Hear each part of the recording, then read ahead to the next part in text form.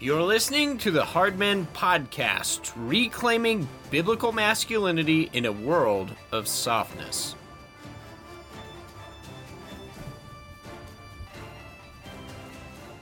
Welcome to the Hardmen Podcast. I am your host, Eric Kahn. This is Season 1, Episode 2, Hard Men in a World of Softness.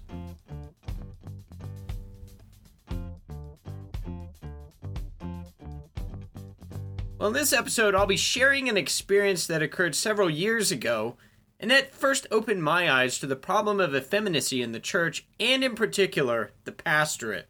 Now, two things brought about this keystone revelation. First, I attended a series of talks by Toby Sumpter, and in them, he talked about what it means to fight the good fight. He captured the warring spirit of masculinity that is so often absent from the church. And the other event was reading The Grace of Shame. It really is one of the best books that I've come across in dealing with homosexuality and effeminacy in the modern church from a biblical perspective. Now, at that time, you have to keep in mind, I was pastoring a small church in the rural West, and I was also working as a freelance gun writer. Now, as I was ruminating on the topic of masculinity, I started to recognize a trend that I'd experienced almost all my life, but I couldn't quite ever put my finger on it. It was this. It's that a majority of pastors I knew were soft and effeminate, and the churches that they pastored weren't a whole lot different. I'd attended seminary, and I'd even pastored my own church, and yet most of the Christian literature, most of the ministry of the church somehow seemed unappealing to me. Most of it, I found, was emotionally sappy. It was devotional in nature and, quite frankly, uninteresting. I started to think about my childhood and the way that I grew up. My interests were in Teddy Roosevelt, in hunting with my dad and my brother, in firearms and trucks and off-roading, in World War II biographies and reading the great histories of the world. The movies we were watching were Braveheart and Die Hard. And yet when I went to the Christian men's section at the local bookstore, all I found was sentimental, pietistic Christianity, none of which was all that appealing as a man. Now, what happened as a result of all of this is really what I'm driving at in this episode. I wrote a blog post, and I titled it Hard Men in a World of Softness. I was reflecting on everything that was going on in my mind and in the world around me. And I published it on my website, ericcon.com. That's ERICCONN.com. And even if you go there now, you can find it, and I've got it pinned to the top. Now, when I wrote it, I was pastoring a small church in rural Colorado. I didn't expect much of a response. My following on the website wasn't that big, maybe 100 people per day, depending on how often I was posting. But the original posting in February of 2018 received quite a bit more traffic than anything I was used to, something like 10,000 page views in a month. And I first said to myself, this has to be a bigger issue. Obviously, other people see what the problem is. They seem to be resonating. But it wasn't until 2020 in January that I shared the post on Facebook for the second time. On the first day that I shared it, the post had over 50,000 page views. But it got even bigger than that, and within a month, over 200,000 people had come to the site to look at that post. In other words, my eyesight seemed to be confirmed. It turns out I'm not the only one concerned about the dismal state of masculinity in a world in which real men have been neutered. They've been pacified and silenced. Here is the original experience which inspired Hard Men in a World of Softness, and really was much of the impetus for this podcast. Several years ago, I was at a gathering with a group of church leaders who came from around the country. Many of them came from major metropolitan areas. Now, as an elder from a town of only a few thousand people, I was also working as an editor at a gun magazine, and I felt a little bit like the crazy uncle someone had brought for show and tell. Sure, they'd seen my Facebook profile where they found many wilderness exploits, firearms, and dead animals that regularly appear in my feed. I'm not gonna lie, I'm a hunter. But to them, I was more like the Tasmanian devil. They'd seen and maybe read about me in books, but many of them seemed to be shocked to find a living specimen. You could feel the mixture of boyish awe and even a tinge of disgust. One church leader asked me incredulously, "Well, when you go hunting and you kill this animal, do you take its skin off and, remove the organs?" When I answered in the affirmative, there was a little bit of shock. Some of the men in the room were manly men, and it didn't surprise them at all, but others issued a collective gasp. Now, I found this mostly amusing, but at the same time, I was wondering where exactly they thought their steaks and their hamburgers came from. It really was a clash of cultures as we met during that event. Their conversations revealed a world of high thread count shirts, expensive private school tuition, and obscure theatrical performances that I'd never even heard of. Now, my world was colliding as one of diesel exhaust, coal miners, and calloused hands. It was filled with bloody work from ranching or hunting. But it was a conversation I had shortly thereafter with a different pastor who didn't last very long, quite frankly, in the small town he was serving. That's what lodged in my mind. He had confided to me that he had a hard time connecting with the people of the rural community. And more than that, there was a particular disdain as he described things like country music, lifted trucks, and the sea of blaze orange every fall as people came to hunt. It wasn't just that those weren't his interests. That would have been fine. It was the disdain. Something more than just tastes and preferences was in play. "I just think hunting is so gross and stupid," he said. "Why can't you just buy your food at the grocery store just like everyone else? I'm never going to do it. I refuse. It's almost as dumb as country music." Now, I'll have to admit, you could hear the revulsion and the effeminate range in his voice. He'd rather be in his office vaping and listening to esoteric music, meditating on obscure and grandiose theology, which he did, than to be standing on the fence line straightening barbed wire with one of his people. Soft men despise those who are hard. It led me to ask a question, which I've been asking for several years now.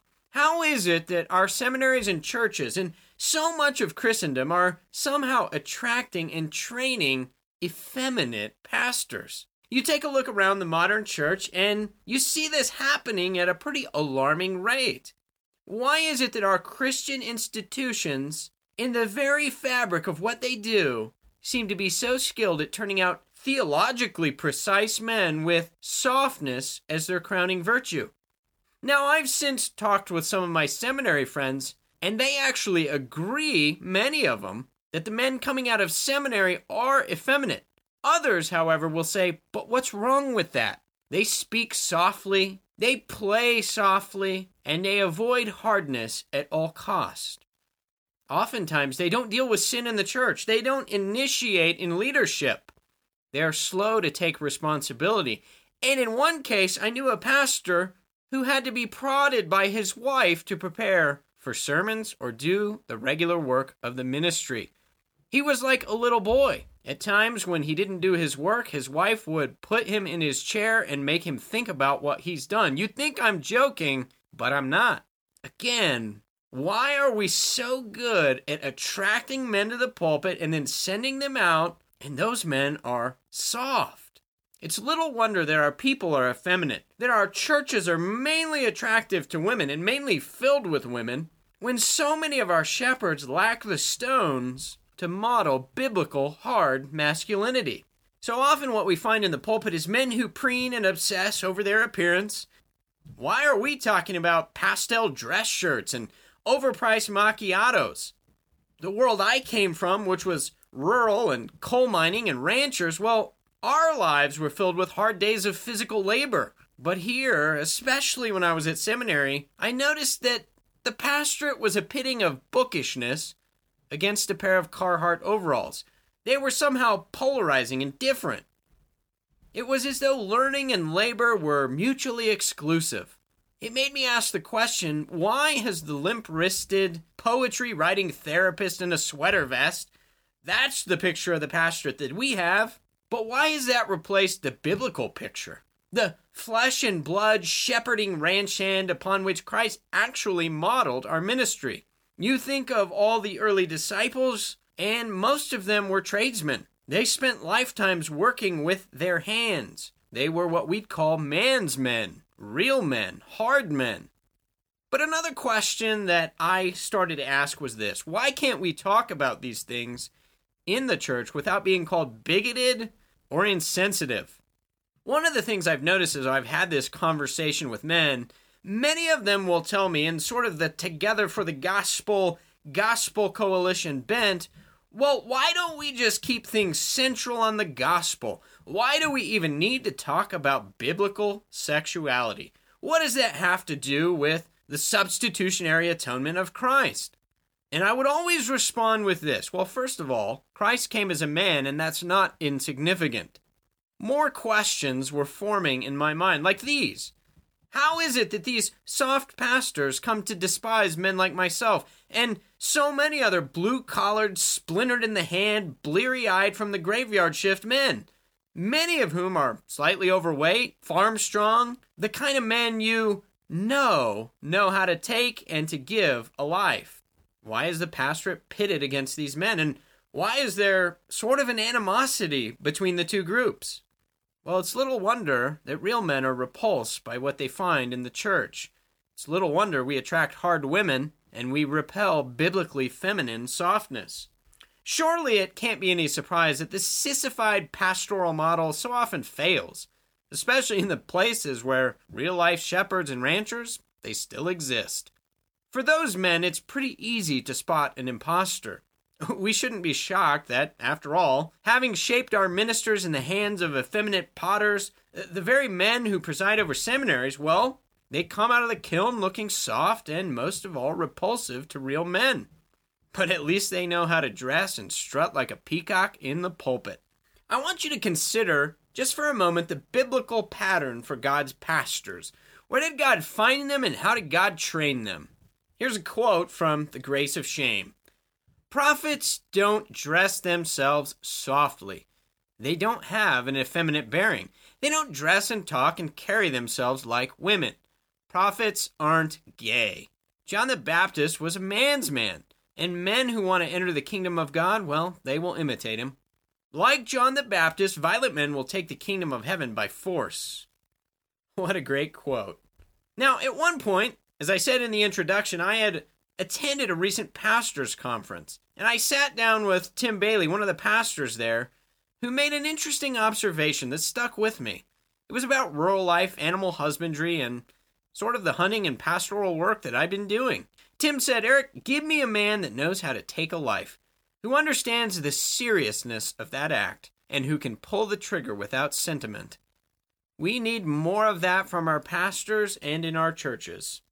As Tim pointed out, a shepherd's work requires both gentle arms of a man and fierceness toward the wolves in our midst. So don't hear me wrong. Being biblically hard doesn't mean you're a jerk. It doesn't mean that you're rude to women. That's not what I'm saying. But it does mean that the pastorate is bloody, messy, manly work. And there's something about the masculine nature of men that's required, both the toughness and the tenderness. Yet it's unsentimental almost completely. It's not pretty, it's bloody. It's messy, it's difficult, it requires a man's body and a man's mind. It's just something that many in our skinny jeans culture can't stomach. It really was the same with David, the quintessential shepherd of the Old Testament. Yes, the shepherd king. He said killing bears and lions with his bare hands in the defense of sheep, well, that was what prepared him for the larger battles against God's enemies. The manner of David's shepherding is hardly the stuff that our video game generation of boys with beards can even fathom. Consider what 1 Samuel 17:34-36 says. David, in the scripture, says this, "Your servant used to keep a sheep for his father. And when there came a lion or a bear, and it took a lamb from the flock, I went after him, and I struck him, and I delivered it out of his mouth. And if he arose against me, I caught him by his beard." Don't you love that, man? David caught the lion by the beard, and he struck him and he killed him. Your servant has struck down both lions and bears, and this uncircumcised Philistine, he was talking about Goliath, shall be like one of them, for he has defied the armies of the living God.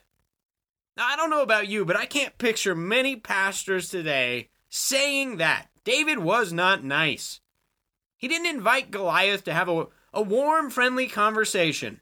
Well, let's just air our disagreements. Let's have a cup of tea, and let's just let it go. Let's be nice. No, David grabbed the lion by the beard, and he killed it.